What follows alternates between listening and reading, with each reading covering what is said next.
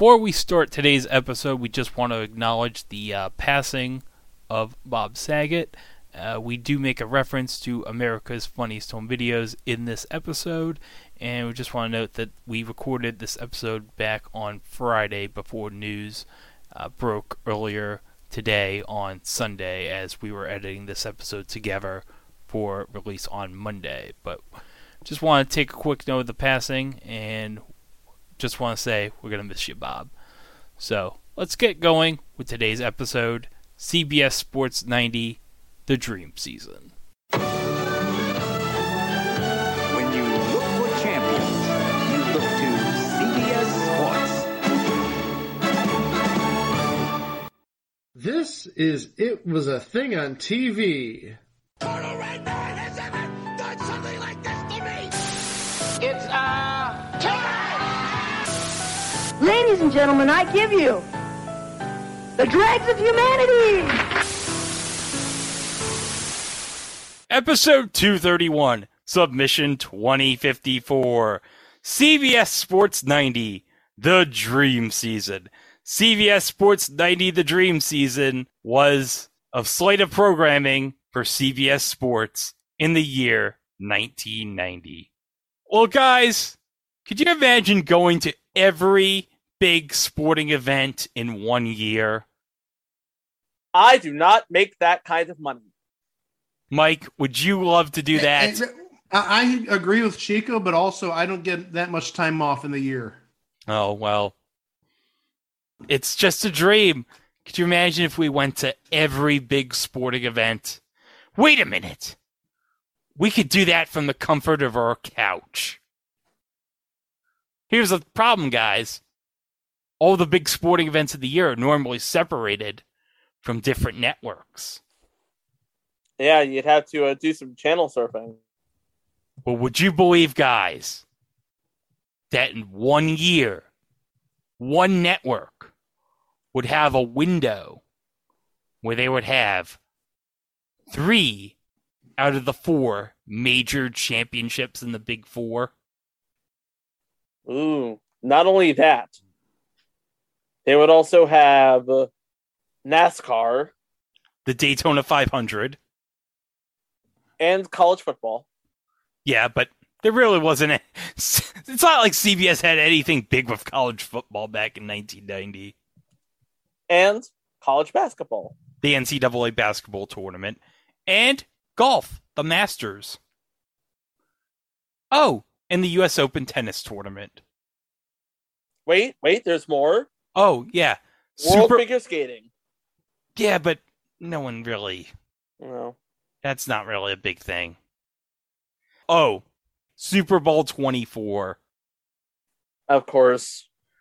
1990. This is CBS's final year with their NBA contract. So, they got the NBA Finals. And the NBA All-Star Game. And the NBA Playoffs. But, in 1990, now here's where the big part is. 1990 was CBS's first season with Major League Baseball. Because in 1988, they paid $1.8 billion. You heard me right. $1.8 billion in 1988 money for 4 years to broadcast Major League Baseball, to take away the rights from NBC and ABC. Mike, can you believe that? $1.8 billion? That's a lot of money, but also, really, MLB baseball, at least in my childhood, it was every Saturday afternoon on NBC. Oh, yeah, the game of the week back in the 80s was like the big event. Oh, yeah, absolutely. With Joe Garagiola, yeah. And Vince Scully. Yeah, well, unfortunately, it would be no more because CBS, they were taking MLB for the next 4 years. But after that is another story, which we'll cover much later this year. But, I mean, think about it. You got the Super Bowl, you got the NBA Finals, and you got the World Series in 1 year. The only thing you're missing is the Stanley Cup Finals, but the rights to the NHL back in 1990 would have been, at the time, believe it or not, with Sports Channel America. Oh yeah, I forgot. That was also a thing in 1990. Yeah, the NHL on Sports Channel America. Wasn't that just a repurposed broadcast of Hockey Night in Canada? Something like that. Well, also, I was going to add, at least in my opinion, back in 1990, the NHL was the fourth of the four big leagues. Yes. Basketball was really coming up because you had Michael Jordan, among other people, and baseball's baseball, and football's football, but hockey was sort of like that fourth tier. It's different nowadays, I think, but yeah, that's my opinion. Yeah, especially now that ESPN got the rights back. Yeah, now hockey is basically an event. So all of this came at an opportune time for network television. You have NBC, who is dominating with The Cosby Show, Cheers, Night Court, Alf, A Different World, Golden Girls, Amen, 227, Matlock.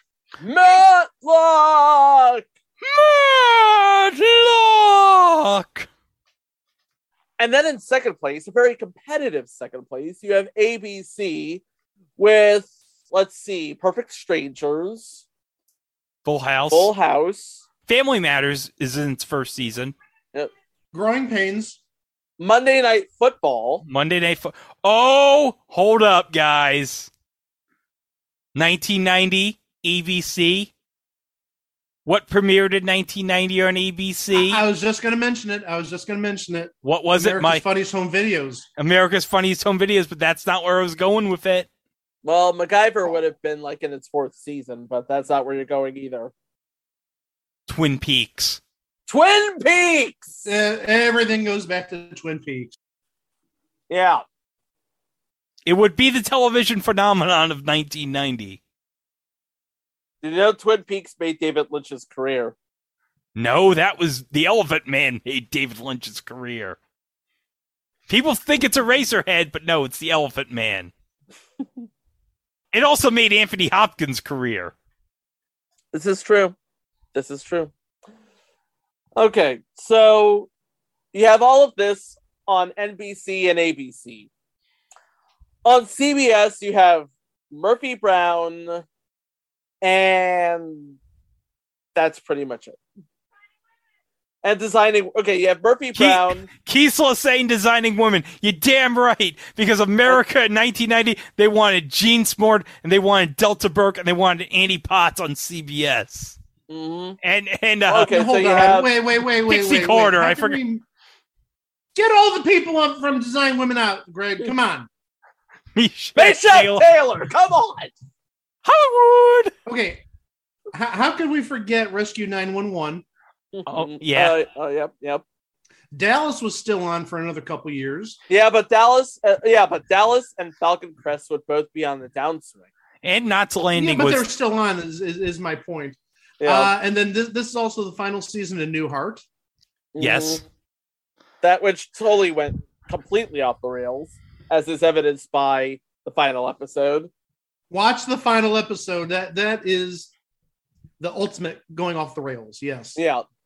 And that was basically it. And CBS was basically mired in third place. And when you have nothing to lose. So they thought, you know what gets a lot of ratings and a lot of ad revenue quickly? Sports.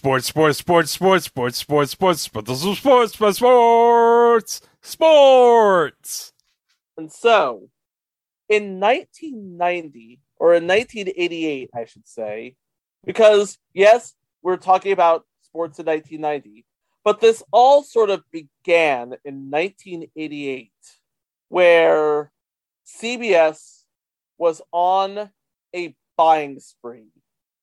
They took a whole lot of cash, saw a bunch of rights that were up for bids, and immediately snatched them all up. Yeah, because they also got the Winter Olympics. Yes, they paid. Okay, let's do some math here. They paid $243 million for the Winter Olympics in Albertville, France. $300 million for the Winter Olympics in Lillehammer, Norway. $1 billion for the college basketball tournament. This was before NCAA decided to trademark the name of a month and a mental condition put together. Also co-owned by a high school athletic association in Illinois. And then another $1.1 billion for Major League Baseball. And then they spent lesser amounts for the Daytona 500, various other events that they could broadcast in their weekend anthology series, the U.S. Open of tennis, the Masters, the rest of the PGA, the NBA, to include the All-Star Game, the playoffs, and the finals, the NFL, to include Super Bowl 24, and that's pretty much it. All told, they spent over $7 billion, which is about half of their programming budget. And all in all, sports took up over half of their schedule. So that's a lot of money to play basically the long game. And they were hoping to see a windfall as soon as 1992 when, they had the Albertville Games. But that was back in 1988. Yeah, 1988, everything's going good right now. Reaganomics is in full swing. The economy's doing great. Everybody's making money hand over fist. But then, between 1988 and 1990, something happened. What? Yeah. But we'll get to that momentarily, because I want to talk about everything that CBS decided to buy up. But now, let's do a brief synopsis of all the major events that CBS pretty much paid for. Starting in January with Super Bowl 24. Yes, Super Bowl 24 between the defending Super Bowl champion San Francisco 49ers and the AFC champion Denver Broncos.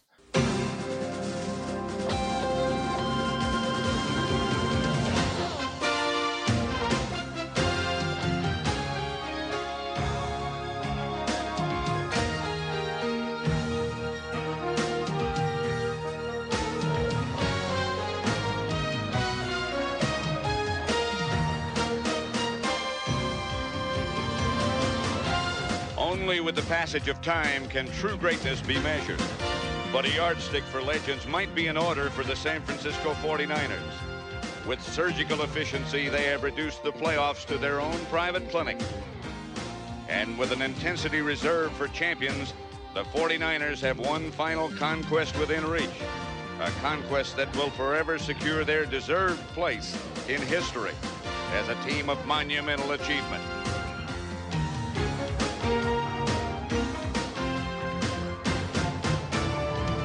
Bearing the burden of untold promise and suffering the pain of past misfortune are the Denver Broncos, proud champions of the AFC, whose grit and perseverance have once again earned them a role in football's premier showcase.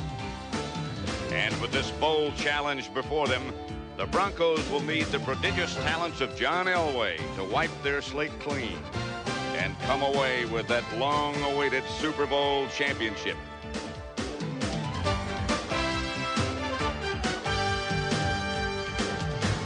Entire careers are spent pursuing a dream, and today that dream is a reality in football's ultimate confrontation.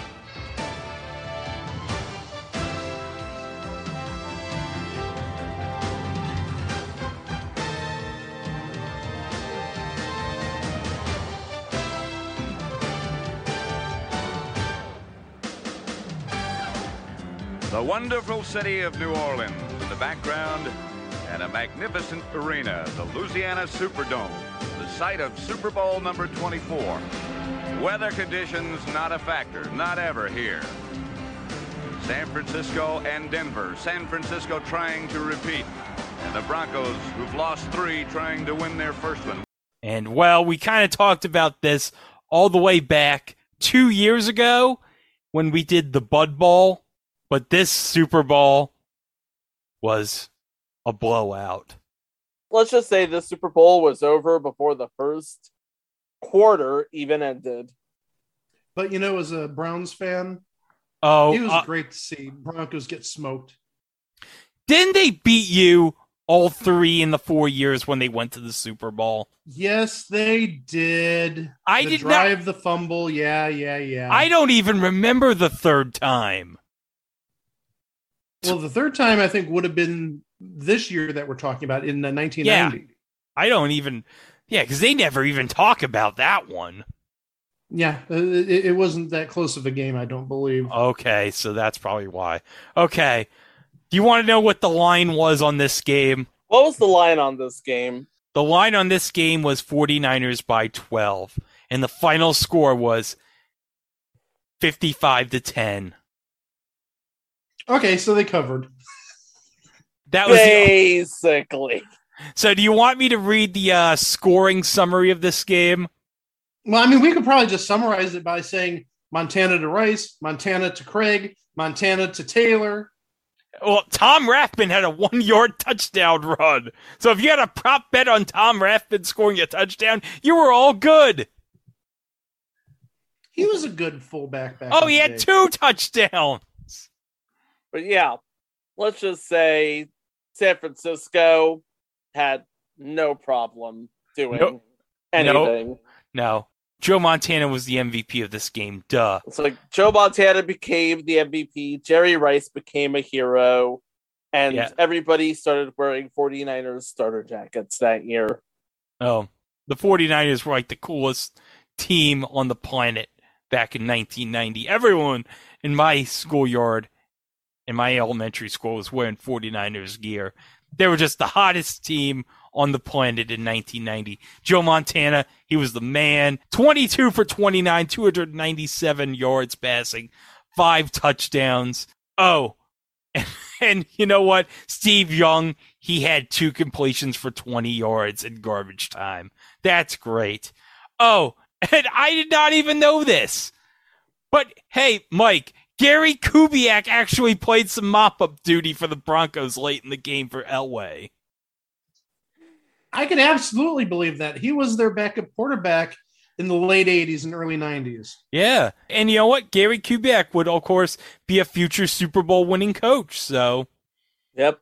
So he would. Yeah. 1 for 3, but he had a 28-yard pass. So he got to complete 1 pass, which is good. He completed 1 pass. 1 pass. And I'd be remiss to mention, unfortunately, in the last week, Dan Reeves, sadly, who was the coach for the Broncos in Super Bowl 24, recently passed away. Yeah, very sad. Yeah, legendary player and a legendary coach. Indeed. Mike, who could forget him doing the Dirty Bird with the Falcons when they won the NFC title in 99 against the Vikings? Perhaps the greatest thing ever Dan Reeves ever did. I don't know if it's maybe the greatest thing he's ever done. It was, but it's up there. But yeah, the Dirty Bird back in the 90s, yeah, with Jamal Anderson. And, this was before somebody stole it and said, "I feel like chicken tonight." By the way, no, I feel like chicken tonight was before that. Yeah, Jamal. If anything, like Jamal 93, 94. Yeah, if anything, Jamal Anderson stole the chicken tonight dance, which in turn would later be stolen by Florida Gulf Coast University when they had that miracle run in 2014 or whatever. 2014, 2015, something like that. Yeah, when they went to the Sweet 16. I remember that year. It was a good year. Yeah. Not as good as 2017, but still a good year. No, 2017 was terrible. What are you talking? Come on. Come on. Other than Twin Peaks: The Return, there was nothing good about 2017 for obvious reasons. There was one thing good. That was our last national championship title. Yeah, of course you'd bring it back to that. No one Of course cares. I would. Of course I would. Of course you would. And you know what? Who cares? Of course, after the Super Bowl was a future entry Grand Slam. Oh yes, with Paul Rodriguez, Grand Slam. If that's not on the list, then it should be. It's long since on the list. Nice. Oh my god. But okay. Well, guys, it's February 11th, 1990. We're in Miami, Florida. And guess what? It's the last NBA All-Star game CBS has before it goes to NBC. And we're at the Miami Arena in Miami. This is the beginnings of Miami with the NBA. This is like, what, the second year of the Miami Heat? Second year. Yeah, 88, 89 is when they started, yeah. So yeah, this would be the second year, and they host their very first All-Star game. That's right. So we got the Eastern Conference against the Western Conference, and the final score, the East over the West, 130 to 113. But the MVP of that game would be on the losing side. Irvin Magic Johnson was the leading scorer of the game with 22 points, earning MVP honors. Yep.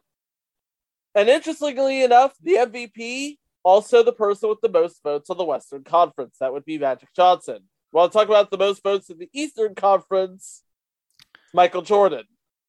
Because this is 1990. Well, also remember, this is 1990, so you didn't have any sort of online voting yet. So you had those punch ballots in the arenas.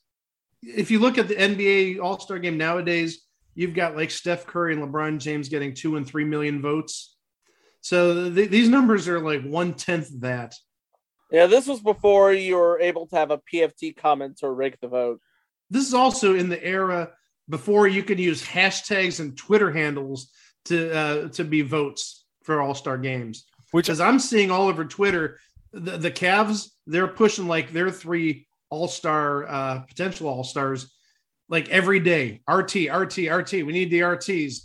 So, well, it is in your city this year, so of course they're going to make a big push to get one of their guys in the game. Well, absolutely. But I mean, also, we actually have a good team for the first time without LeBron James in like 25 years. You know what? The Cavs are decent. The Cavs they're in the top 4 in the East. That's not decent. That's very good. They're good. Chico's just coming across as a Charlotte Hornets fan. Yeah. Pissed off he's in the 11 seed right now. Oh, okay. So do you want me to read the starters for both conferences in the All-Star game? Please. Okay. For the Eastern Conference, we got Isaiah Thomas, Michael Jordan, Larry Bird, Charles Barkley, and Patrick Ewing. And in the Western Conference, we got John Stockton, Magic Johnson, James Worthy, AC Green, and Akeem the Dream Olajuwon. And if I'm correct, and I think I am, every one of those people is in the Hall of Fame except for AC Green. Yeah, AC Green is in the Virgin Hall of Fame. Not wrong, though. Not wrong. Now, do you want me to read the backups for each conference? There are a lot of backups. Okay, here we go.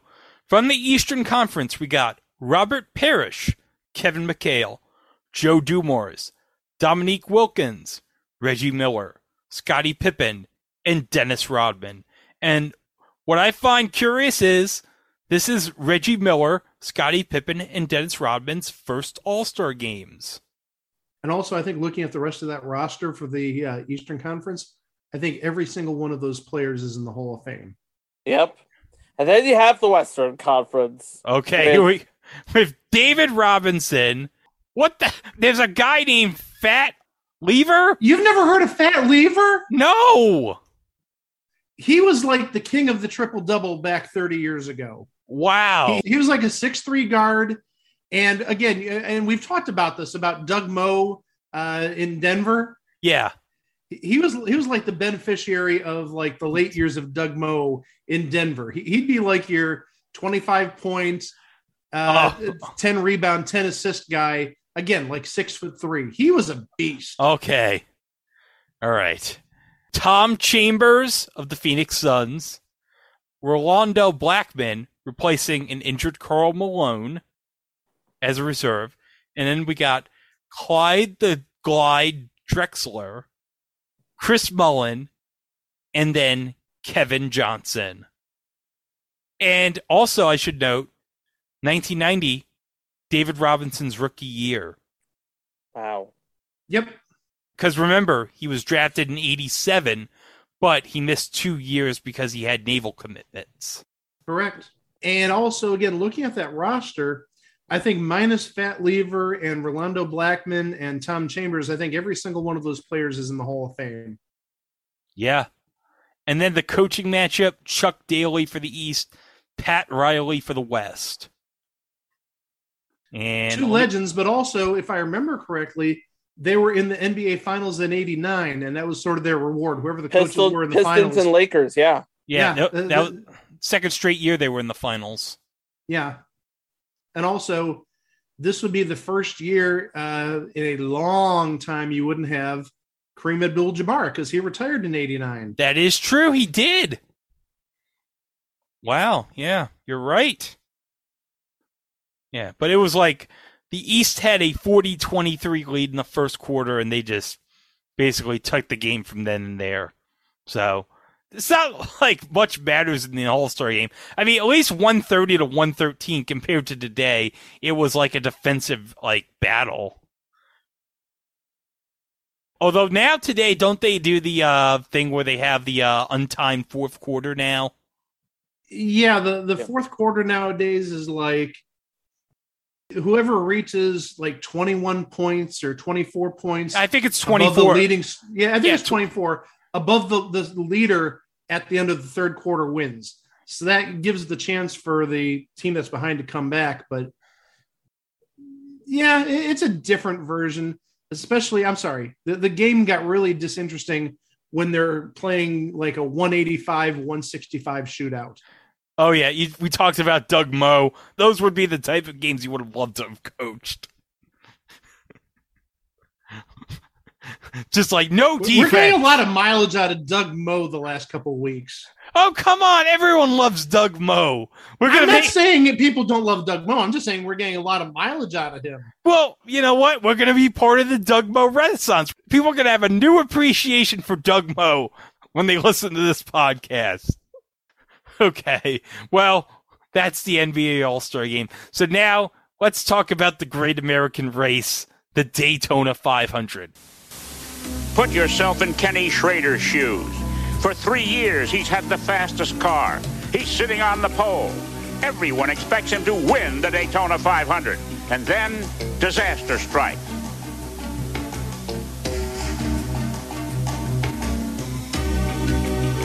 Put yourself in Dale Earnhardt's seat.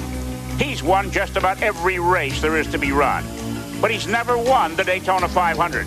And people keep asking why. How would you like to be Rusty Wallace, the defending national champion, buried in the back of the pack and considered by experts as nothing more than a long shot today? The smiles, the confidence. At Daytona, every driver has them. But in the grandstands and the garages, there's also a note of wariness, a discernible tenseness, because Richard Petty is back. Daytona has been more than tough the past few years for King Richard, but the word is he's coming back. Watch out for Petty. He's got a good car and a good chance, and that's all Richard Petty ever needed.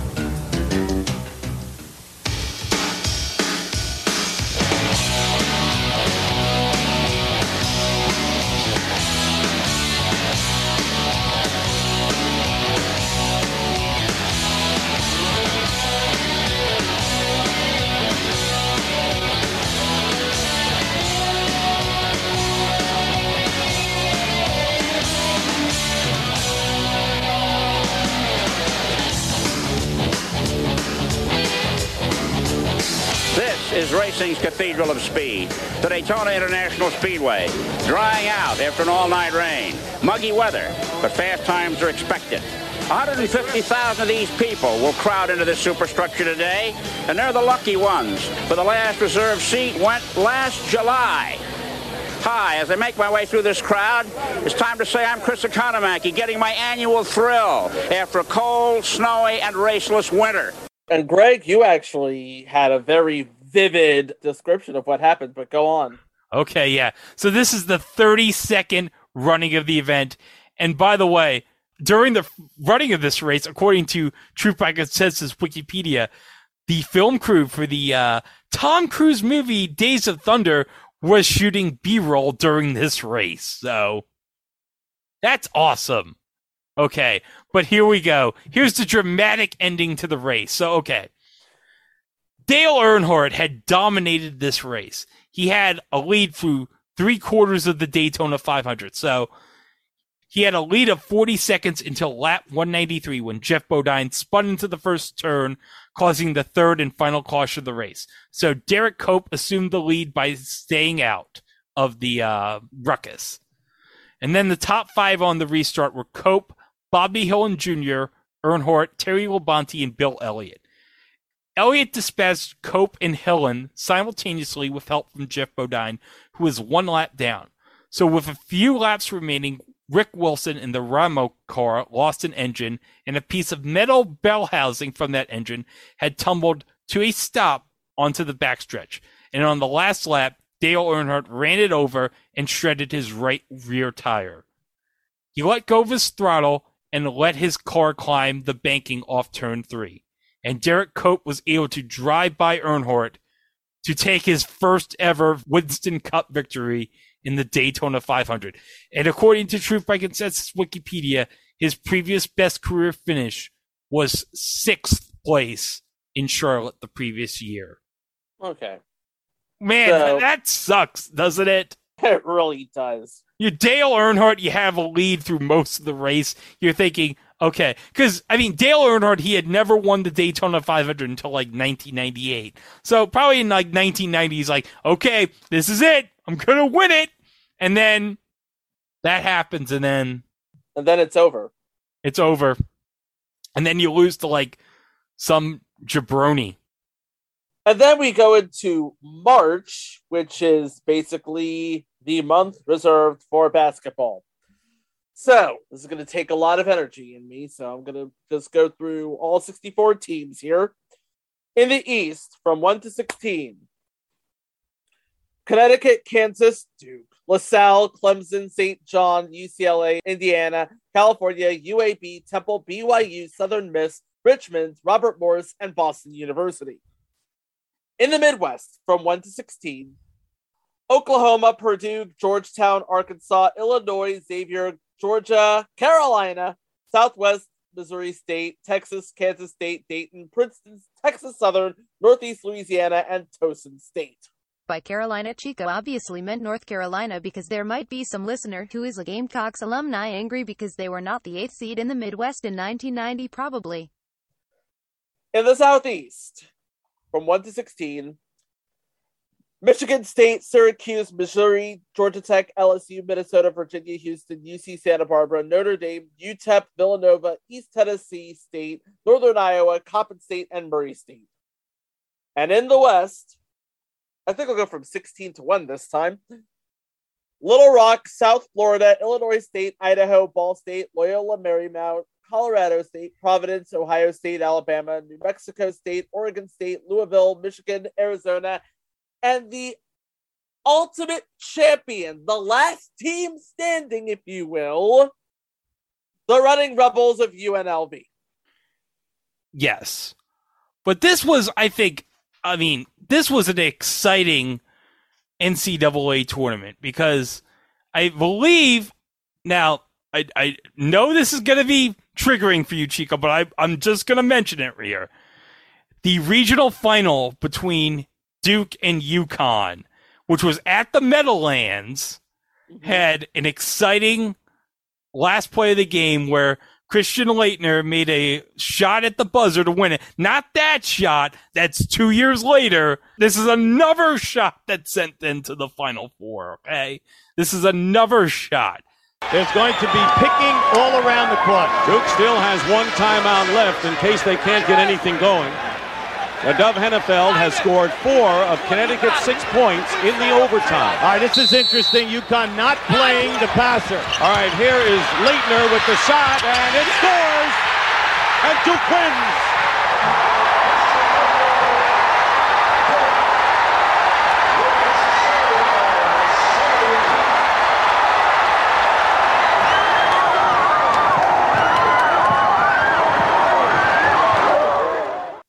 And this beat UConn, which, UConn in 1990, just... And this is also when Bobby Hurley became a stud muffin, we know. Yes, and this just, it was a devastating loss for UConn. It was probably like Jim Calhoun's best chance at getting to the Final Four, because he hadn't gotten to the Final Four yet. But you know what? He'd get it back at least 9 years later in the championship game against Duke. So yeah, he'll have something to look forward to at the end of the decade.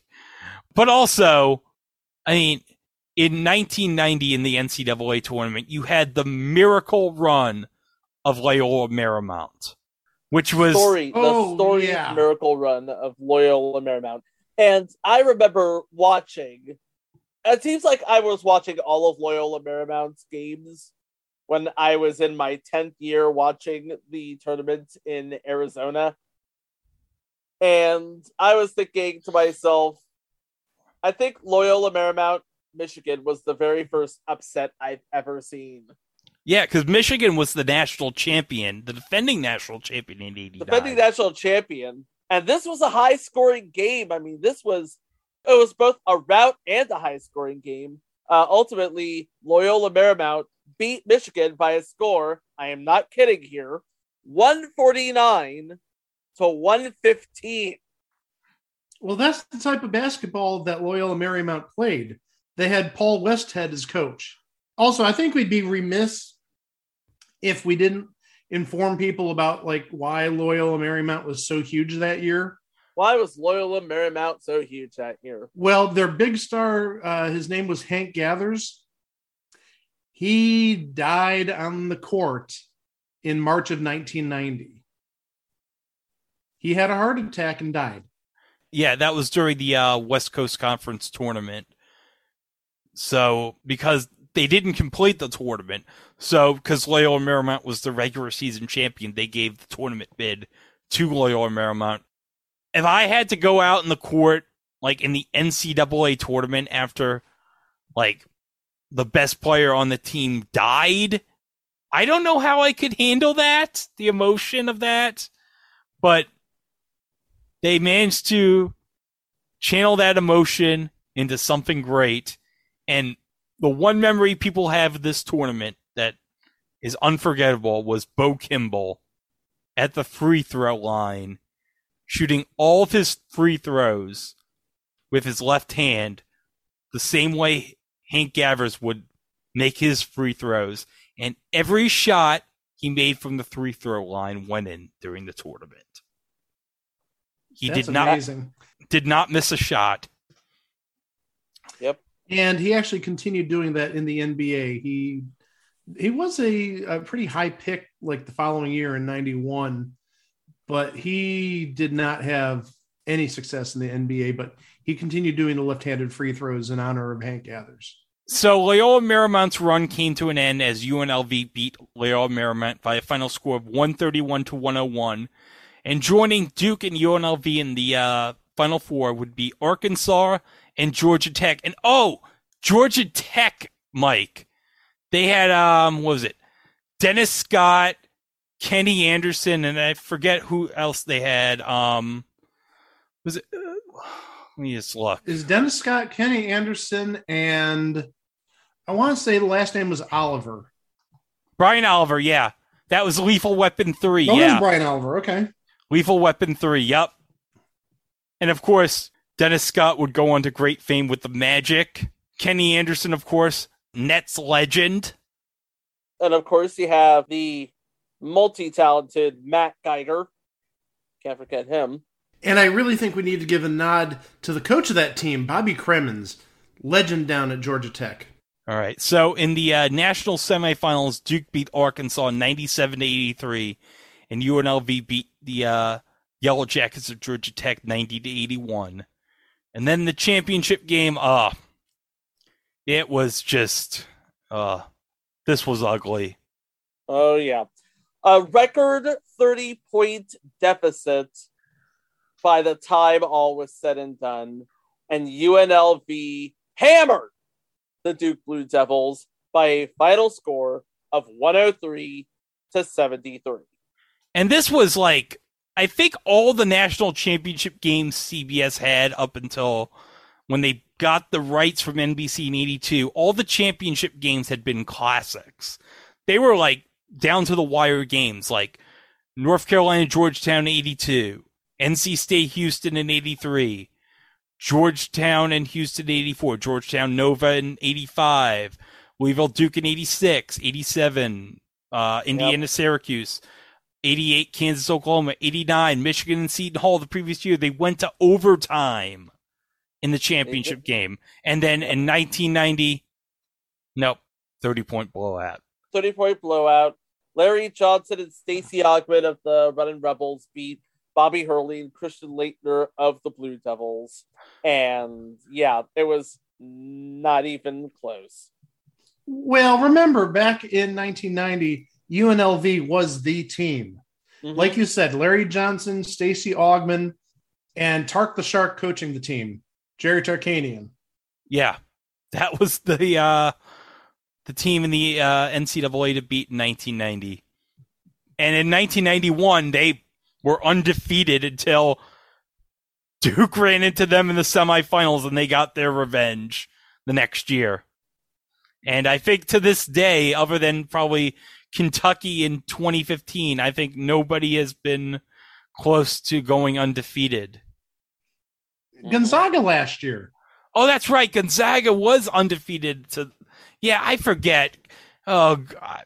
I don't want to even remember that. Oh, that national championship game last year was so awful. Yeah. Oh, thanks for bringing back those memories, Mike. You're welcome. Amanda Walker on line 1, by the way. Oh, but this national championship and this Final Four is more remembered for what happened in between those 2 days. For one reason. Brent Musburger, the longtime announcer at CBS Sports, got fired by CBS on the Sunday morning between the Final Four and the national championship. And how do you get fired on your day off? On April Fool's Day, no less. Well, here's the thing.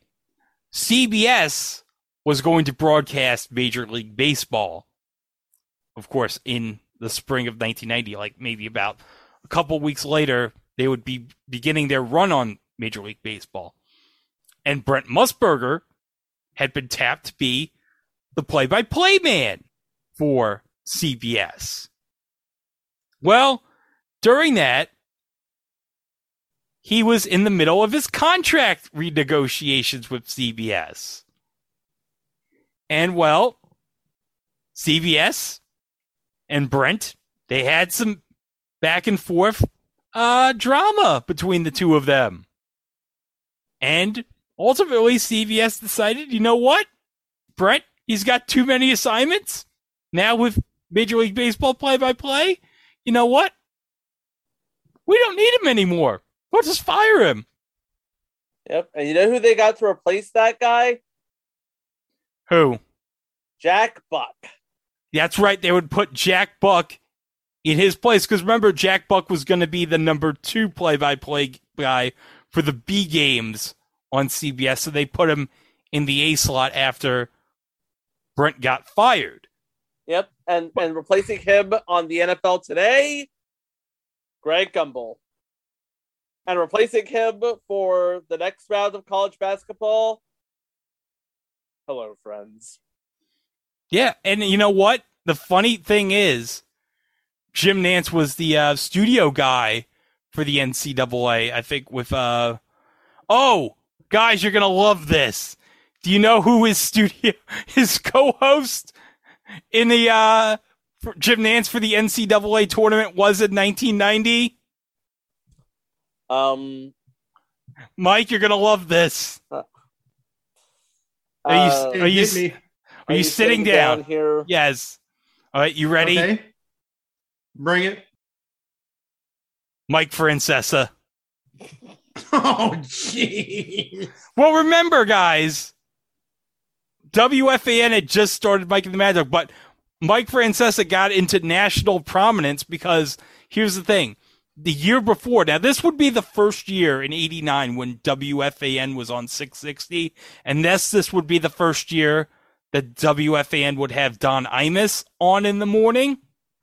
So Mike Francesa was doing the sports updates for Imus. Because remember, at the time, the afternoon slot on FAN was held by Pete Franklin, Mike.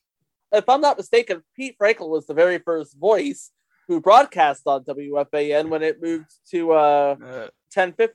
No, because it was Jim Lampley who was the first voice on WFAN. Because I think Pete Franklin was had a heart attack or something, because he was originally going to be the first host, but his first show had to be delayed for a couple months, so Jim Lampley had to fill that spot for a little bit until he got ready for that. So, but okay, so Mike Francesa is doing the updates for Imus, and Francesa's like, I think Seton Hall, they have a good chance to go to the Final Four, and Imus is like, no way. It's like, I will bet you a car, Mike, that Seton Hall will not go to the Final Four that year. And what happens? Seton Hall goes to the Final Four that year. And nearly wins the national championship. And Imus had to pay up and give him a car. By the way, it was Pete Franklin who was the first voice after the frequency moved to 66, not 1050. My mistake. Yes. Because they would have moved to 66 in October of 88 during the 88 NLCS. Because actually, I remember this because I know. So here's a fun New York broadcasting fact. Do you know who the last voice ever on WNBC radio was? Ooh, me, pick me. What is it? It was Alan Colmes. No, I said the last voice heard. The last voice heard. Oh, shoot. I don't know. You're not going to believe this. I know the line was, you heard the countdown. It's over. Do you know who said it? Roger Grimsby. I knew that. You know what? Now I can picture a name to the face here. 10, 9, 8, 7, 6, 5, 4, 3, 2, 1. You heard the countdown. It's over. Because Roger, I knew what the line was. I did not know who said it. Yeah, Roger Grimsby. Because remember, Roger Grimsby had been fired by WABC in 85 or 86, and WNBC picked him up, and he was actually there at the studio, doing the report on WNBC TV. So WNBC then switched to Al Roker and Don Imus at the WFAN van at Shea Stadium during the NLCS. Because obviously that night he would have been broadcasting Game 3 of the NLCS in 88 between the Dodgers and Mets that night. So, yeah, Brent got fired from CBS. And actually, we have some clips here from Brent afterwards on Late Night with David Letterman talking about the situation as to how everything all came about. I assumed after this was announced, first of all, when you came out here, I said, congratulations. Yeah. It's because of all of the surrounding press and all of the attention, it's almost like you've won something, and I'm just thinking, oh, yeah, nice going, way to go. You lost your job, congratulations. I'm out on the streets, unemployed, and got all that free publicity. Now, when I heard about this, and first of all, I thought the timing couldn't have been stranger. Well, strange, it was horrible. Well, they were, where I live, they were using it as to promote the news coming up, little 10-second things all during the day. Brent Musburger gets fired, and I'm thinking, first of all, could it have been one of those Andy Rooney deals? Did he say something dumb? Did they suspend him? Did they fire him? Did he beat somebody up? And I said, no, probably not. And then I'm thinking, they're out there in Denver. CBS has got all of the sports executives out there. There's parties and stuff. Maybe he had a couple of drinks and was hitting on somebody's wife. But, you know, it was so strange because I'm thinking, what could he have done not to be re-signed? It was very hard to imagine. We still don't know. But let me tell you an anecdote of how it ended. Okay. 22 years at CBS, like you pointed out. And here it is at 2:30 in the morning. My brother, Todd, attorney Todd, called out to an elevator bank, 19th floor of the Hyatt Hotel in Denver. And he is told that it's over. That's it. And Neil Pilson, the president of CBS Sports, says to Todd, Todd, perhaps we should issue a joint statement that the two sides have broken down here and just going to go on. No, wait, Todd says. That's not what happened. You issue the statement. Yeah. So Neil says, well, Todd, what would you like me to say? Oh, we have a picture. Is that the guy right there? That's the guy right there. That's the one who said it. So, man. That's the man right there. You know, that's good. So, they're just up the street. We can go find the guy. Yeah, hey. So my brother says, Neil, just tell the truth for once if you can. Yeah. So then, instead of waiting, you know, like they should have died for the championship game, it was horrible, David, to make that announcement. I felt badly for the players. I felt badly for the teams. I felt badly for everybody concerned with the Final Four. Because suddenly, I mean, that whole tournament had plenty of drama in and of itself. It had enough side stories, enough interest, enough really kind of heart-tugging scenarios. You didn't need this. You got that right. I didn't need it either. Yeah.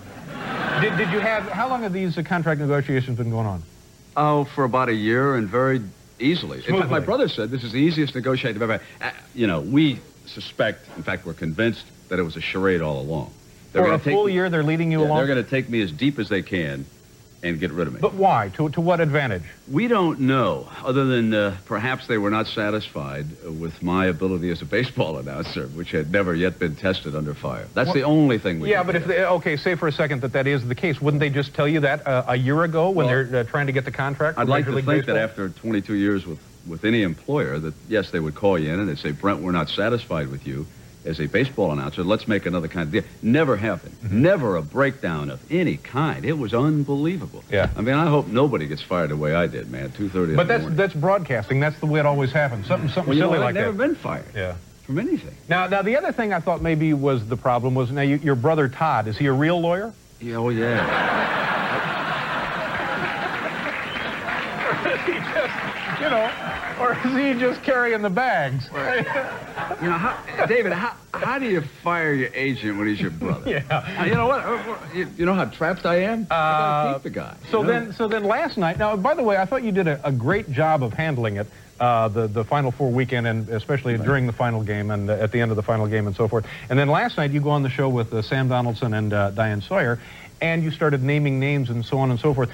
So you must have really been kind of burning inside about this. Yeah, and I would not have named names or said anything at all, David, until suddenly the newspapers from around the country came in, and all these anonymous quotes attributed to CBS executives that I'd been horrible to work with. The crews didn't like me, that I had producers fired, that I was an anchor monster. That's not true. Yeah. I mean, it just never went on.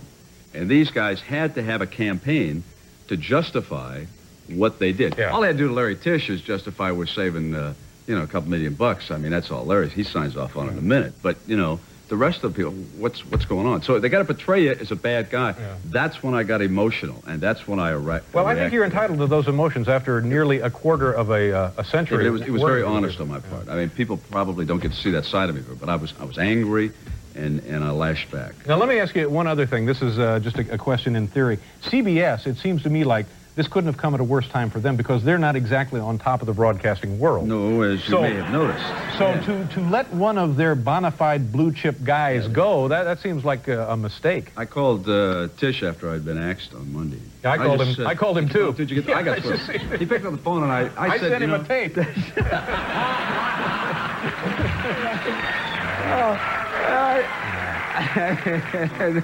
And I said, Larry, I want to tell you about the deception. I went through part of it. And then I said, one of the things about this that strikes me is that this network can't get anything right. And he says, tell me about it. There's a guy admitting it. Yeah. They're just... It's interesting that the people, well, I won't get into this, but there's a really different attitude and personality and ego structure of the people who are in front of cameras and the people who are in front of desks. Well, the ones at the desk, I think, some of them, not all of them, resent talent and what they can do and how much they earn and how easy they make it look as a livelihood. Well, say it. I mean, Brent. a lot of NBC guys They're resent you, weenies. but Admit it. They're weenies. Absolutely. And worse. And boneheads. So that's the situation there, and that's the story. But do you know who CBS tried to hire in Brent's place to get as the #1 play-by-play announcer for MLB? I only know this because you told me right before the show they wanted Al Michaels. That's right, because remember, Al Michaels in 1990 would have been coming off doing Major League Baseball play-by-play, because this is going to be hard to believe, folks, but in 1990, he was more well-known for baseball than football. Because remember, he started out with the Cincinnati Reds. He did. And then he went over to ABC with his profile there. And obviously he became the main face of their baseball coverage and then got Monday Night Football out of it. And then he was hired away to NBC, I want to say, when they regained the Sunday night package. In 2005. Yes. Al Michaels and ABC were in a dispute dating back from 89. In ABC's words, a minor internal personal matter that had been resolved to the satisfaction of Mr. Michaels and ABC Sports when Michaels re-signed with ABC in June of 1990. And the issue was during the 1989 World Series between the A's and the Giants, Al Michaels had hired his daughter for the network as a messenger. I guess they were not happy, with ABC about that. Nope. So all of that happened in March and April, right as Major League Baseball is about to start.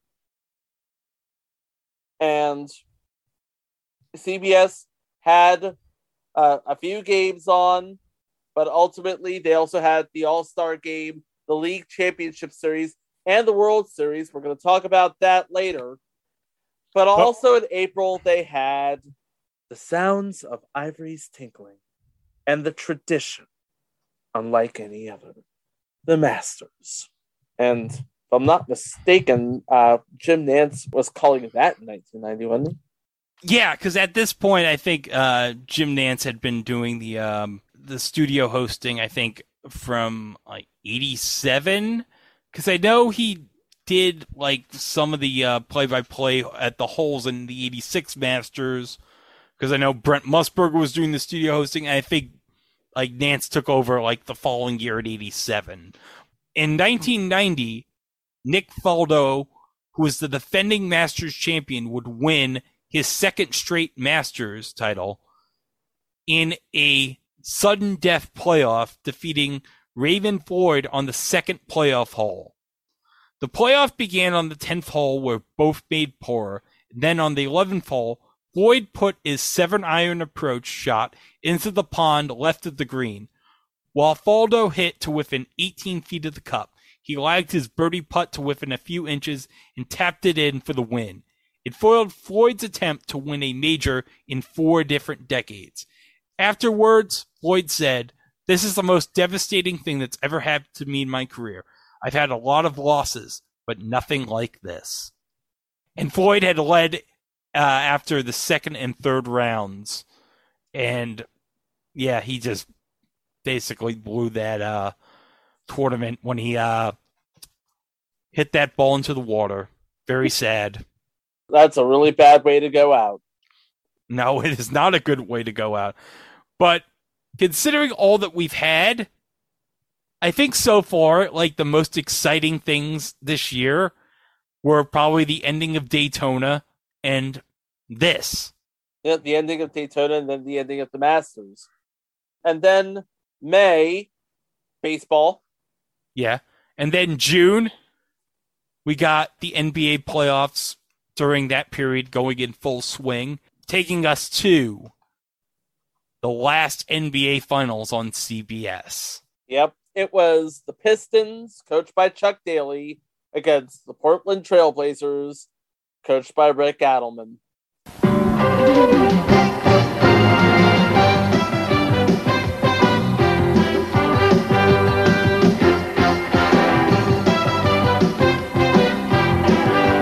When you are the world champions, you have that certain look. It's not something you can learn, it's something you acquire through greatness. And throughout this series, the Detroit Pistons have shown the Portland Trailblazers what greatness is all about. And the backcourt, they are proving to be the best guards this side of Buckingham Palace.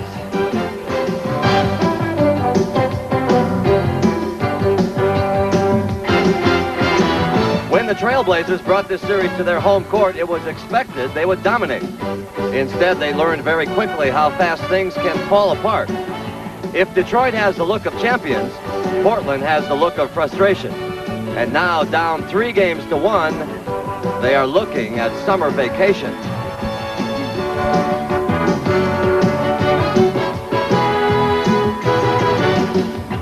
Since they began playing professional basketball, only 2 franchises have repeated as champions. And the headline Detroit is looking for tomorrow has 3 words: back to back.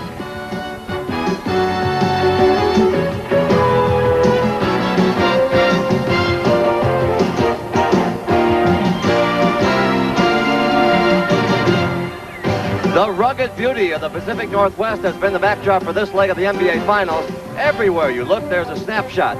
And it's not easy taking care of the land, but they do it with pride and distinction here. And when they say this is Blazer country, they mean it. The land they are protecting tonight is right there, the Portland Memorial Coliseum. The Portland Trailblazers arrived here tonight hoping upon hope that they can get back into the series. It's not embarrassing, but it sure is serious being down 3-1.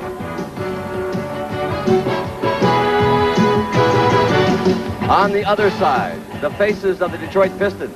They arrived 3-1 up, and before the game they pledged to get the job done tonight, and somewhere inside this building they have champagne on ice. And so welcome to the 1990 NBA Finals, Game 5 between the Detroit Pistons and the Portland Trailblazers.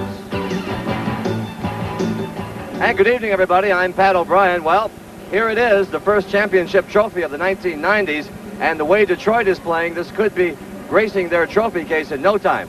And it was, well, Portland Trailblazers won 1 game, but Detroit won 4.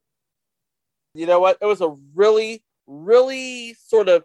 dramatic semifinal with the Pistons beating the Bulls 4-3 and the Trailblazers beating the Suns 4-2. I mean, these were the 4 teams that were the hotness in 1990. The Pistons, the Bulls, the Blazers, and the Suns. And the first year in a long time that the Lakers didn't advance to at least the conference finals. Yep. Or the NBA finals in that matter. This was actually the first finals since 1979 not to involve either the Lakers or the Celtics. Wow. Yeah, that's very true. Yeah, because they were at least in one final every year in the 80s. That's something. But of course, Game 5, the Pistons would win the NBA championship on a shot with 0.07 seconds left on the clock. Oh, Greg, I need to teach him math. There were 0.7 seconds left. That's 10 times more than what you said. My response? So I messed up. Shut up! By the microwave, Vinnie Johnson. Down. Now everyone's on the baseline, so they're in a 1-4 set. That way, if Thomas beats his man, someone will have to pick him up. There's the pick out. Vinnie Johnson with 1 second to go. His shot is good! 7/10 of a second. Timeout, Portland. They're going wild at the Palace because they are watching one of the great teams of recent years in the NBA, Hubie Brown, with their guttiness. I thought thought that was Hubie Brown who was doing some of the announcing there. Okay. Yeah, because I think he would have taken over at CBS, because I think around 86 or 87, like Tommy Heinsohn was taken off, and they put Billy Cunningham in right after he got fired with the Sixers. And then I think Billy Cunningham got like a front office job with the Heat, and then they put Hubie in that spot.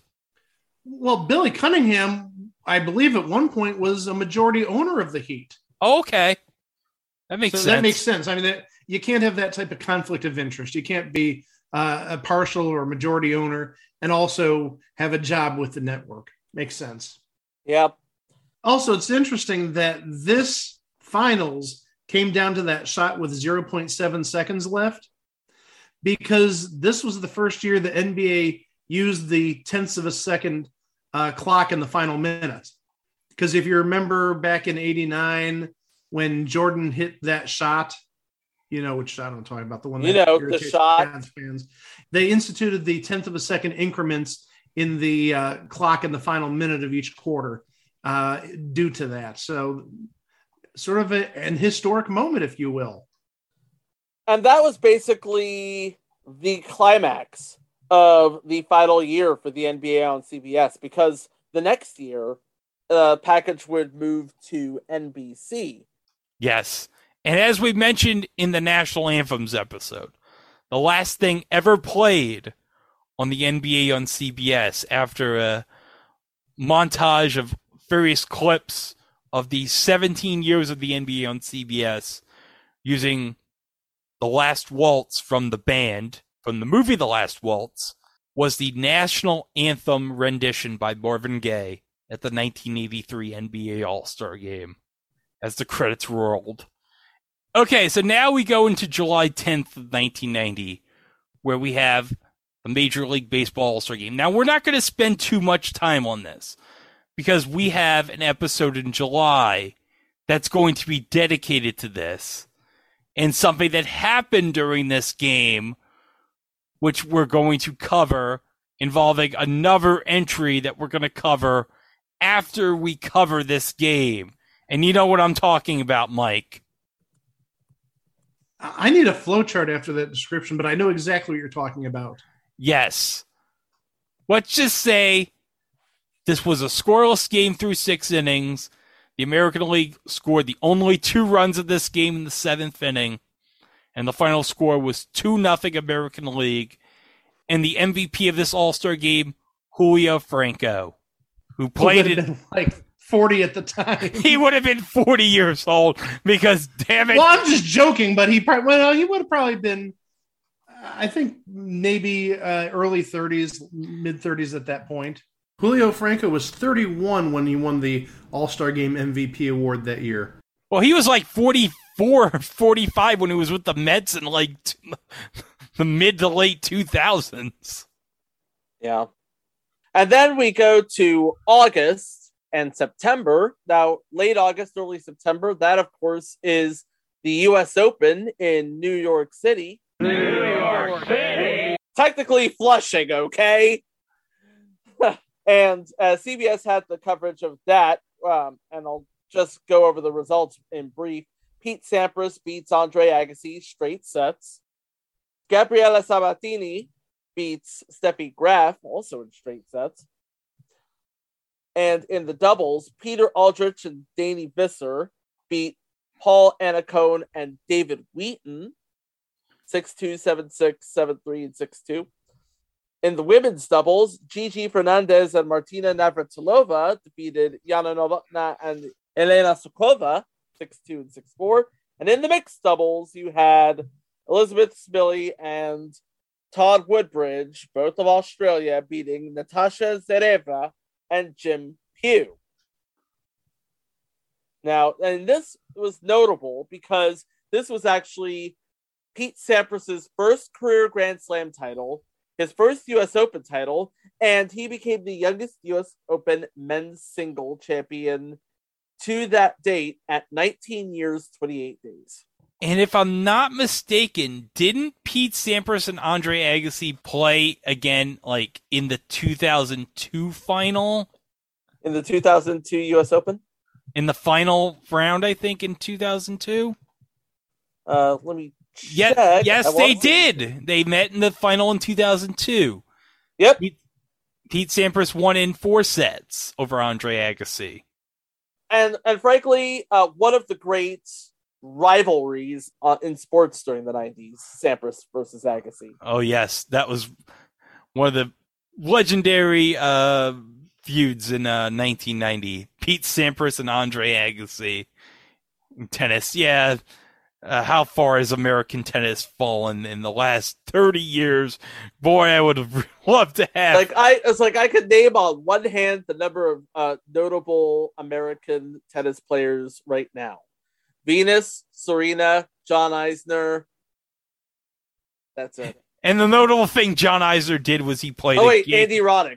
Thank you, Brain. No, Andy Roddick doesn't play anymore, silly. Okay, there you go. But the notable thing John Eisner's ever done is he played a match for like 3 days. Not even joking. It's like he played a match that rivals most cricket finals. Yeah, it was against Mahout. I forget the first name, but it was Nicholas like the 2010 French Open, was it? It was a Wimbledon. It was a Wimbledon, yeah. Yeah, and it went to like 72-70 or something like that.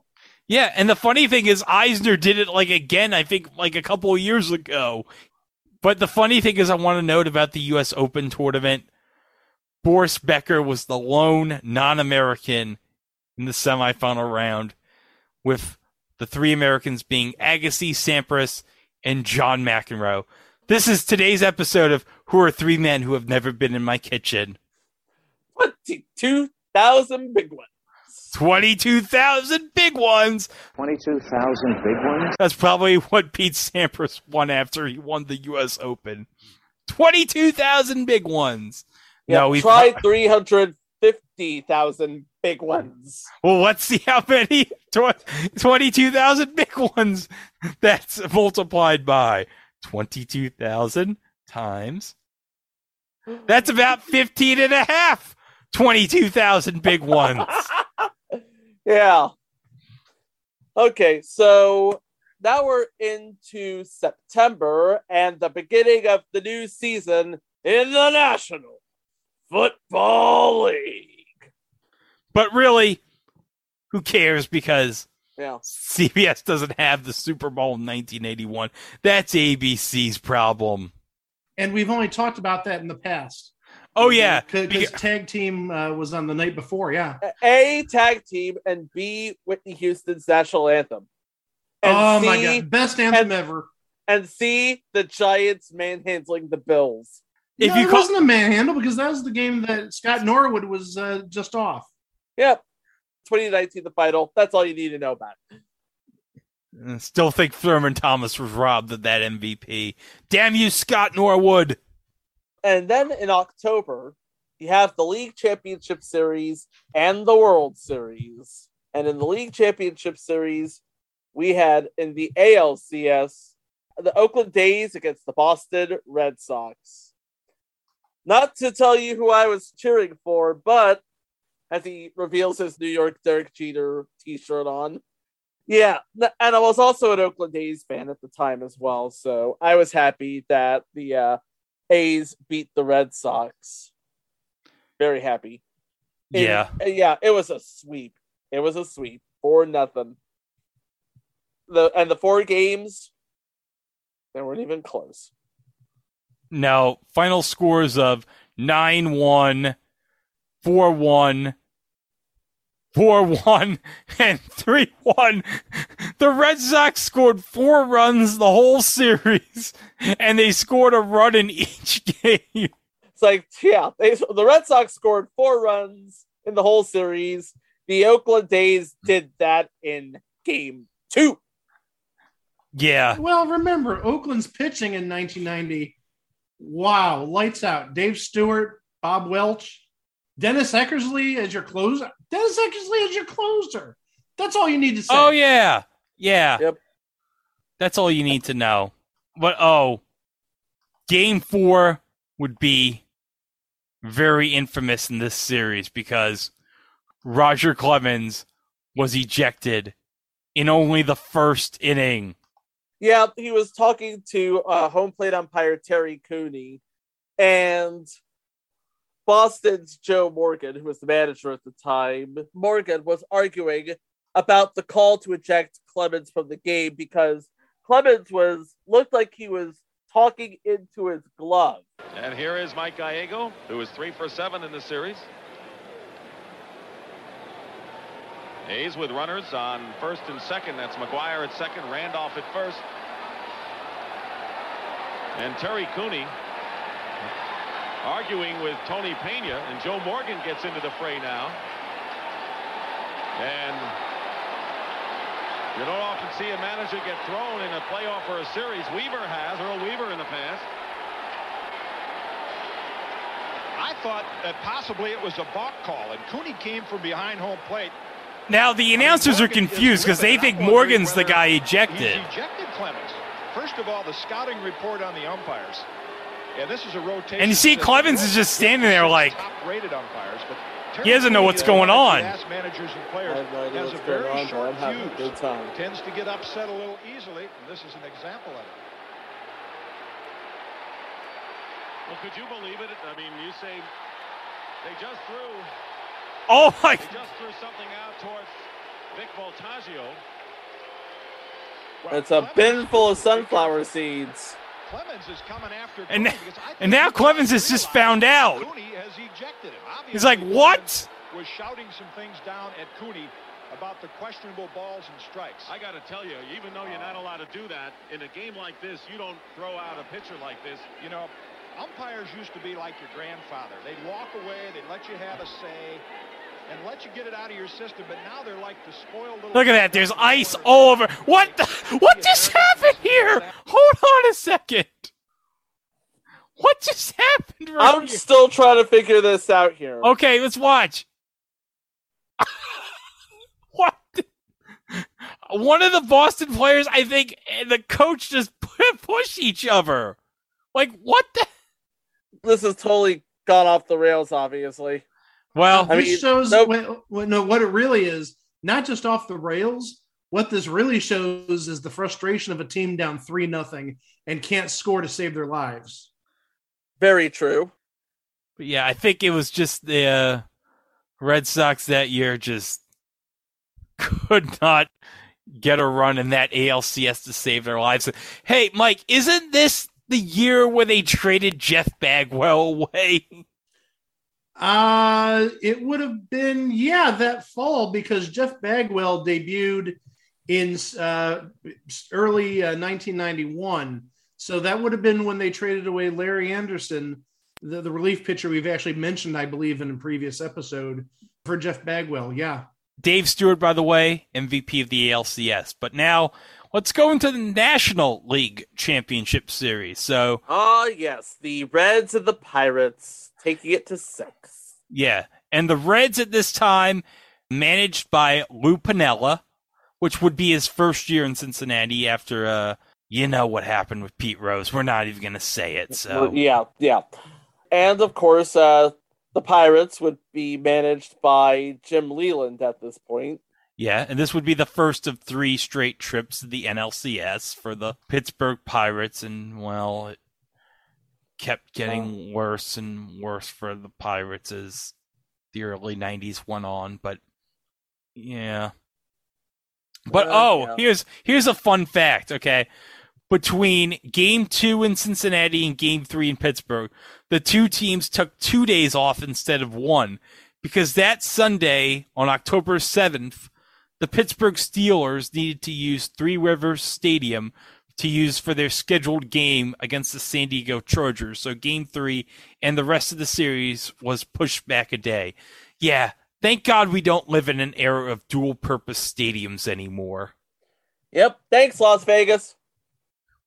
But Pittsburgh took Game 1 4-3. Cincinnati would take Game 2 2-1. Reds took Game 3 in Pittsburgh 6-3, and Game 4 5-3. Pittsburgh would stay alive, winning 3-2 in Game 5. And then in Game 6, in the bottom of the 7th inning with the score tied 1-1, Luis Quinones hit the game-winning hit and Glenn Braggs would rob Camilo Martinez of a 2-run home run in the 9th inning to preserve the NLCS and the Reds' first National League pennant since 1976. And Rob Dibble and Randy Myers would be named co-MVPs of the series. And from there, it is on to the World Series, where the Reds proceeded to break a 10-year-old Chico's heart by sweeping the Oakland A's 4-0.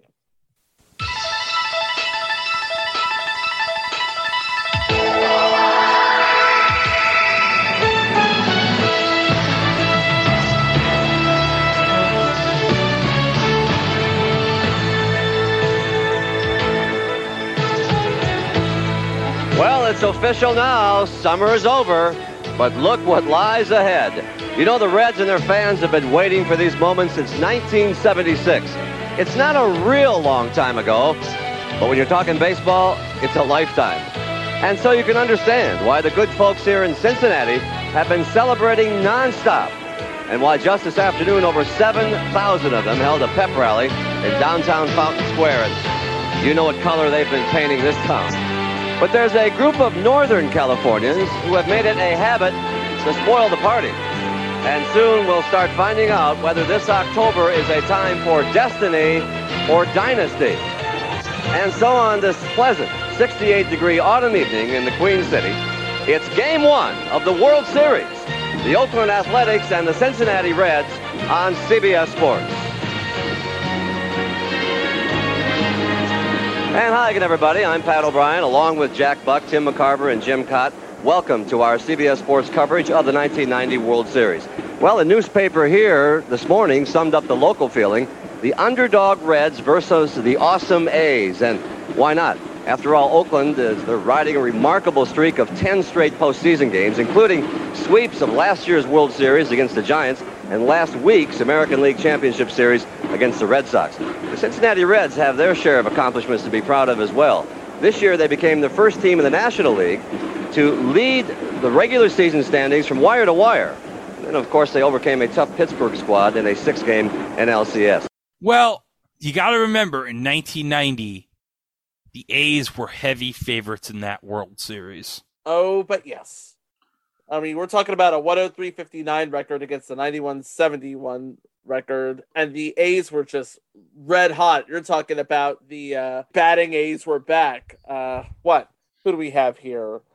Well, you have Canseco, you got McGuire on Oakland, but you also have Ricky Henderson. I think you got... would have had Walt Weiss. Walt Weiss, definitely. Willie McGee. Terry Steinbach. Willie Randolph was on the A's in 1990. I did not realize that. I didn't realize that either. And we're talking about AL Rookies of the Year: Jose Canseco, Mark McGuire, Walt Weiss. But also, they had a hell of a pitching staff. I mean, they had a 1-2 punch of Dave Stewart and Bob Welch. They were dominant. And like I said earlier, you had Dennis Eckersley as your closer, and he was just about the best closer at that time. Oh, He yes. was the best closer at the time. But imagine this is when basically Jose Rijo, who that guy be, became the hero of Cincinnati because he won the first game. 7-0. And then he turned around and won the closer. 2-1. Yeah, he was the MVP, but Greg and I had this little discussion / argument before we started recording. Mm-hmm. I told Greg I thought the MVP of the series should have been Billy Hatcher. And I agree with him because Billy Hatcher in that World Series batted like 750. He had like an insane hitting streak in that World Series. He had like, I think, 8 or 9 consecutive hits. But I think he had like some injury in like game 4 where he got hit by a pitch and he had to be taken out of the game. So I think that's why he didn't get MVP. I can't argue with Jose Rijo because he was very good in that World Series. But I mean, if he had played the whole game, I think Billy Hatcher might have made a case for the MVP award that year. But that's how it goes. And also, by no means should we say that the rest of the Reds were slouches. they had their own good team. They had Barry Larkin. They had Chris Sabo. Eric Davis. Young Eric Davis at the time, yeah. Their pitching staff, their bullpen, that was the time they had Rob Dibble and Randy Myers and Norm Charlton. The Nasty Boys. The Nasty Boys, yep. Yeah. Oh, one thing I want to mention in this World Series was, okay, now this is the funny part. Game 2 in this series went to like extra innings. So at one point, the Reds were trying to need an emergency pitcher. So they were trying to get Tom Browning to be like an emergency pitcher just in case the game went long or anything. But here's the funny part. Like, his wife was going into labor, like, during the game, so he had to leave the stadium. And I think at one point, Tim McCarver says on the television, hey, if anyone knows where Tom Browning is, can you please tell him to get back to the ballpark? Because the Reds might need you to pitch later on in case this game goes long. I'll tell you, something else has transpired in this ballpark that is unbelievable. Tom Browning, who is slated for the start in Game 3, as you see Bill Bates, he'll be the pinch hitter for Rob Dibble. We just learned that Tom Browning earlier left the ballpark. His wife went into labor. The Reds clubhouse called up to Marty Brenneman, the local radio announcer here in Cincinnati. He's been doing Reds baseball for 17 years, asking Marty to make a public announcement and tell Tom, there's Marty right there to the left of your screen, and tell Tom Browning to return to the ballpark. And Marty Brenneman made that announcement because Lou Piniella might be out of pitchers, and he may be thinking of using Tom Browning in the game tonight. I've never heard of anything that unusual happen in a ball game. But thankfully the game ended in the bottom of the 10th, so they did not need to worry about going to Tom Browning or running out of pitchers or whatever. Could you imagine if Lou Piniella had to go to like a position player? Like, that would be crazy. Hey, Chris Sabo, can you pitch like 2 innings? Okay, and in November, you have the NFL's going on, and in December, we have bowl season. And, of course, this would be the last, well, one of the last, if not the last seasons for the CFA, the College Football Association. Oh, I forgot about the CFA. Remember, yeah, because CBS had the bowl games of the CFA, and, of course, in 1990, that would be when the Big Ten and the Pac-10 split from the CFA and signed new deals with ABC. We'll go over all of this momentarily. But I think, okay, now if I'm not mistaken here, hold on a second, because I'm searching it right now. Oh, the 1991 Cotton Bowl that year. Oh, this is the famous Cotton Bowl. That was Miami against Texas, where Miami just smoked Texas 46-3. And I think Miami had something like over 200 penalty yards in that game. And they still smoked Texas in that game. It was something ridiculous. Oh, Miami set Cotton Bowl and school records for most penalties and most penalty yards in a single game. 202 penalty yards, many of which were for unsportsmanlike conduct. Oh, God. And partially as a result of this game, the NCAA instituted a new rule stipulating that excessive celebration would be worth a 15-yard penalty. And something I want to note is, do you know who was in his freshman season at the University of Miami in January of 1991? I know. Mike, say it. Dwayne Johnson, The Rock. Yes! And if you watch the 30 for 30 the U, you can actually spot Dwayne Johnson on the sideline. Young Rock Season 2 coming to NBC. Can't wait. You love it. And that was basically the dream season. Of course, there was the 1992 Winter Olympics and the 1994 Winter Olympics, but for our purposes, we will not discuss them here. So, all of that entire package that we just went over, cost CBS $7.4 billion. And when the dust settled, CBS did manage to gain ground on ABC and NBC, but only because those two networks took very notable hits. CBS wins by doing absolutely nothing. Ultimately, the dream season was a bit of a nightmare if you think about it, because you look at some of the events that happened with the end of the Final Four and the 30-point blowout. And then you have the sweep in the World Series of the Reds over the A's. The Pistons taking 5 games to knock out the Blazers. And Super Bowl 24. Need we say more?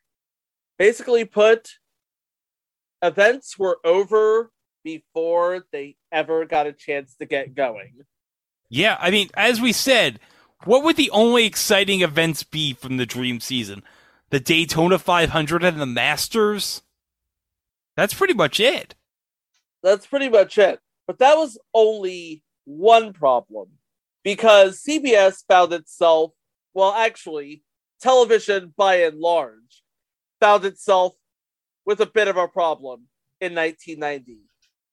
Let me guess. The Persian Gulf crisis. And the ensuing recession. Ooh. Yeah, and Kevin Blackstone wrote in the Baltimore Sun at the time that perceived value for sports wasn't there. And he was quoting Dick Ebersol, who, by the way, at this point would have paid $600 million for the NBA for the next 5 seasons. Sports is like any other business. You pay for what you get. The thing about CBS, though, they paid a lot of money. We're hoping to play the long game with the Olympics, but did not have that return on investment thanks to global economies sort of shrinking in the early 1990s. Man, what an ironic thing from Dick Ebersol. Also, really, when the NBA went to NBC, they just had a much better presentation. Yeah. Uh-huh. CBS just looked dated if you look back at the late 80s and into 1990. And then you've got NBC with Round Ball Rock, fresh graphics, and also you've got that supplementary show. Again, we've talked about it a few times, NBA Inside Stuff. So it just felt more complete and more like a better overall effort. Oh, yeah. They're not just airing games. They've got this weekly series that are aimed to kids who are watching Michael Jordan and Akeem Olajuwon and Kevin Johnson and Sean Kemp at this point, early 90s. Yeah, they're trying to bring in that new generation of basketball fans. And I'm sorry, I watched the NBA on CBS back in the day. It just seems stale and dated, even, like I said, back in the mid to late 80s. 2 totally different types of presentations, I think. Yep. Meanwhile, with the College Football Association, we start the long death march to obscurity with the Big Ten and the Pac-10 splitting off and signing up with ABC, and Notre Dame splitting off and signing an exclusive deal with NBC, who, ironically, would actually have their own sort of dream season much later in 1996, if you remember seeing the end of coverage sounders on NBC Sports. The NFL, the NBA, Major League Baseball, the PGA Tour, Notre Dame football, the USGA Championships, Wimbledon, the Ryder Cup, the French Open, and the Olympic Games in Atlanta, all on America's sports leader, NBC. Yeah, they basically used their NFL and NBC music at the time for it. Yep, and they basically used the same sort of playing the long game strategy. The one thing that was different between 1996 and 1990, though, the Olympics were in America, and they were an event. You had ladies gymnastics, you had the Dream Team 2 take Olympic gold. It was actually Dream Team 3, Chico. Dream Team 2 was at the 1994 FIBA World Championships. And this was just a spectacle.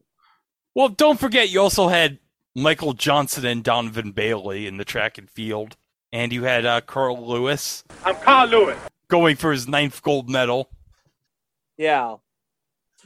And NBC was willing to play the long game, and it ended up paying off big for them, to the point where they still have the Olympics. CBS, on the other hand, they've spent $7.4 billion and never made that money back. In fact, they wanted to go to Major League Baseball to help recoup some of the losses. And Major League Baseball said, nope. But again, that's a story for another day. Yep. So we have diminishing returns. We have the recession. We also have the advent of cable, because a lot of these events were being outsourced, if I'm not mistaken, to cable television, TBS, ESPN. Pretty sure TNT had something. Sports Channel had the NHL. There was just a lot of inventory and an increasing market for said inventory. And because of that, the ad dollars were shrinking. The networks were paying more and getting less. And in 1990, it just was the perfect storm of all of this coming together to turn CBS Sports 90's dream season into a multi-billion-dollar nightmare. Jane Grant, who was an analyst for Moody's at the time, said, CBS paid too much. Advertising prices have come down. Now they're thinking, how can we get out of this? And ultimately, she doesn't think anybody would pay the fees again that CBS did. There was a time broadcasters thought there was an insatiable appetite for sports on television. The ratings aren't supporting that. Sports right fees will come down. And Steve Sternberg from Bozell Advertising in New York corroborates this by saying, once these contracts expire, I wouldn't be surprised if you don't see regular season sports go to cable soon. Networks just want the big events anyway. And amazingly enough, that's exactly what happened. The networks get the big events, everything else goes to cable. Prime example of this would be March Madness, where CBS gets the marquee matchups, or they used to get the marquee matchups. Everything else would go to TNT, TBS, and True TV, but now it seems like they're all cycling. Yeah, because Turner wants to have like some murky games too. They don't want to have like just the crappy like game between like a 10 seed and a 15 seed in the second round. So yep. There you go. Well, that's 1990 for CBS, and they had all these marquee events, and most of them did not turn out well. They ended up losing their number one announcer, and as a result of all the money they lost, they all became just things on TV. Before we end this episode, I have something. It's eBay Price is Right.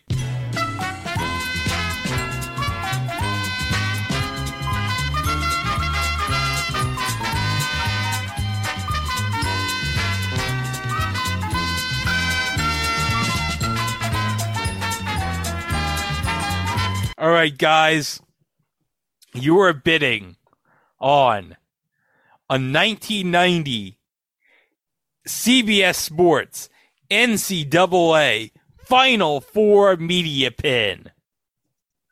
That's right. You could have a media pin that probably Brent Musburger was wearing right before he found out that he got fired. That's horrible, Greg. You know what? I had a basketball with that logo on it. Is that the Pizza Hut That basketball? was the Pizza Hut basketball. I had that. My cousin had that same basketball, yeah. You probably got that from getting all your pizzas from Book It. Yeah! All the personal pan pizzas from Book It. Hey, Mike, you remember going to the Pizza Hut and getting all those personal pan pizzas from Book It, right? I still got my Book It button, yo. I'm sorry, they didn't give me any sort of Book It rewards because, unfortunately, they don't give you pizzas when you only do coloring books. Oh. All right. Oh, gosh. So you're bidding on the buy it now price for this media pin. So, Mike, I'm going to start the bidding with you. It's a nice looking pin, I'll tell you that. Yeah. I'm going to go $24.99. Chico. $10. The price of this pin, $12. $12? $12. $12 stands between you and I just might get that pen. Good You deal. It really is nice. Hey, you could make a best offer for it. You could offer $10 for the seller right now if you wanted. You know what? I'll wait until after the show. But in the meantime, you can watch us relive all the shows that aired when each of us were 10 years old at itwasathingontv.com. We have all the episodes, all the minisodes, all the live shows, including the live show that Greg and I did with the premiere on Disney Plus of the Book of Boba Fett. And hey, Chico, who knows? Maybe this week we'll do a live show because something's premiering on HBO Max this week. Yeah. Yeah. A show starring an Invisible Man. Give me some of that, why don't you? Mike, can you believe this? HBO Max, they're premiering a new show with a guy who's invisible. How is that going to work? Who'd actually watch anything like that? Well, I would. Somebody. Well, that's your money. That's not mine. Well, who knows? Maybe he knows that guy in the WWE who no one can see. Maybe. Are you talking about the same person that did the hefty trash bag commercials that nobody could see? Or it's the same guy that nobody can see who stands next to Nicole Byer on TBS's Wipeout. Yeah. Or the guy who was in that one movie with Amy Schumer. Remember that one Amy Schumer movie where apparently she was acting alongside no one? Yeah. Yeah. I don't know. Why is this a habit where there's like this invisible guy? I don't know. Hey, Greg. What? Fake mustache. Yeah. Mike, can you tell that this is a fake mustache? Wait, you're wearing a mustache? See, I fooled you. Oh my gosh. Okay, well, that's going to do it for this episode. Remember, we're on all social media and It Was a Thing on TV, except for Facebook. We are on It Was a Thing on TV podcast. And if you're on YouTube, don't forget to like our videos, subscribe to our feed, hit the notification bell so you can stay up to date on future installments, like the one we have coming up later this week, where we go back to the Halcyon pinball halls, guys. Well, ever since I was a young boy, I played the silver ball from Soho down to Brighton. I must have played them all. But did you stand like a statue and become one with the machine? Yeah, I guess so. Yeah, you know, Greg plays a mean game of pinball. Call it. It had a pinball machine, the replay. And that's coming up this Thursday right here on It Was a Thing on TV. Thanks for listening. Please be kind to each other, and we will see you next week. Hey, Greg, you remember your mustache that you had earlier? Yeah. Yeah, that one. It would look a lot better if it looked like that greasy mustache that Pat O'Brien had back in the day. I mean, check this out. I mean, look at this. We got this class act mustache here. We got the mullet. We got the balding front with the mullet in the back. He looks like Miguel Ferrer out of RoboCop in 1988. Look at this. It's Miguel Ferrer with a mustache, basically. You know, that would have made Twin Peaks a lot better as Albert. He could have had the Pat O'Brien stash, and it would have made Twin Peaks even more better. Right? Yeah. Missed opportunity there, David Lynch and Mark Frost. Totally. Wow! You are looking live at the King of the Hobos. This beautiful Campanamonte statuette retails at $279. But if you call in the next 5 minutes, it could be yours for $42.95. It's one heck of a bargain, and it's coming your way on CSN. It's the Cable Shopping Network with your host, Brent Musburger. Hello, everybody. I'm Brent Musburger, and welcome once again to the Cable Shopping Network. All right, we've got quite a lineup of merchandise to tell you about. But first, with me, as always, is Jimmy the Greek. Jimmy, what a week it's been right here on CSN. You said it, Brent. Talk about your surprises. We don't sell a single beaded sweater, but the entire collection of string art goes in 2 minutes. All right, Jimmy, let's set the stage for tonight. What have we got coming up here on CSN? Well, Brent, in the next hour, we got one of my favorites, a set of collector's plates commemorating the King and I. All right, any particular plate in the series to watch out for? Wait, keep your eye on Shall We Dance? All right, that's coming up later on CSN. But right now, let's get back to that beautiful Campanamonte King of the Hobos. All right, no calls yet. Less than a minute. Yeah, we're running out of time. All right, we got a call. Hello, Brent. Yeah. This is Mavis Babcock from Shreveport, Louisiana. All right, doing a little home shopping Louisiana style. Well, Brent, I'm just calling to say that you are a class act, and the way that CBS treated you was a disgrace. Well, I appreciate that, Mavis, but I don't want to dwell on the past. I'm no longer at CBS. I'm totally committed to CSN. Well, you just did not deserve that kind of treatment. Well, thank you. That's very kind. Now, Mavis, how about that Campanamonte King of the Hobos? Huh? I don't know. Mavis, hold on. I think Jimmy's got something to say to you. Mavis, I gotta tell you, this is genuine Campanamonte. Now, some previous issues have increased in value as much as 300%. Well, I really only called just to say, oh, well, how much is it? Well, for the next 20 seconds, it's $42.95. Come on, Mavis. We're dying out here on CSN. Well, okay, Brent, out of respect for you, I'll buy it. All right. We're going to give you a couple of honks for that one. Cajun style. All right, let's take a look at what we got coming up in the next hour on CSN. A set of gold nugget pinky rings with a setting of crushed faux diamonds and sea pearls. Now, Brent, these rings are cut extra wide, and that's great if you have pudgy fingers like mine. All right, and they'll be coming your way right here, right now on CSN.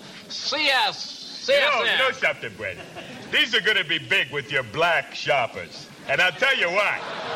No, that's all right, Jimmy. No. You see, your black shopper goes for your flashier things.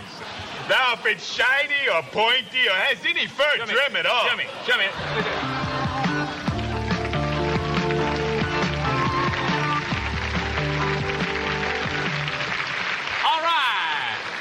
take a little break right now, but folks, don't turn that channel, because we're coming right back, right here, right now, live from New York. It's Saturday night.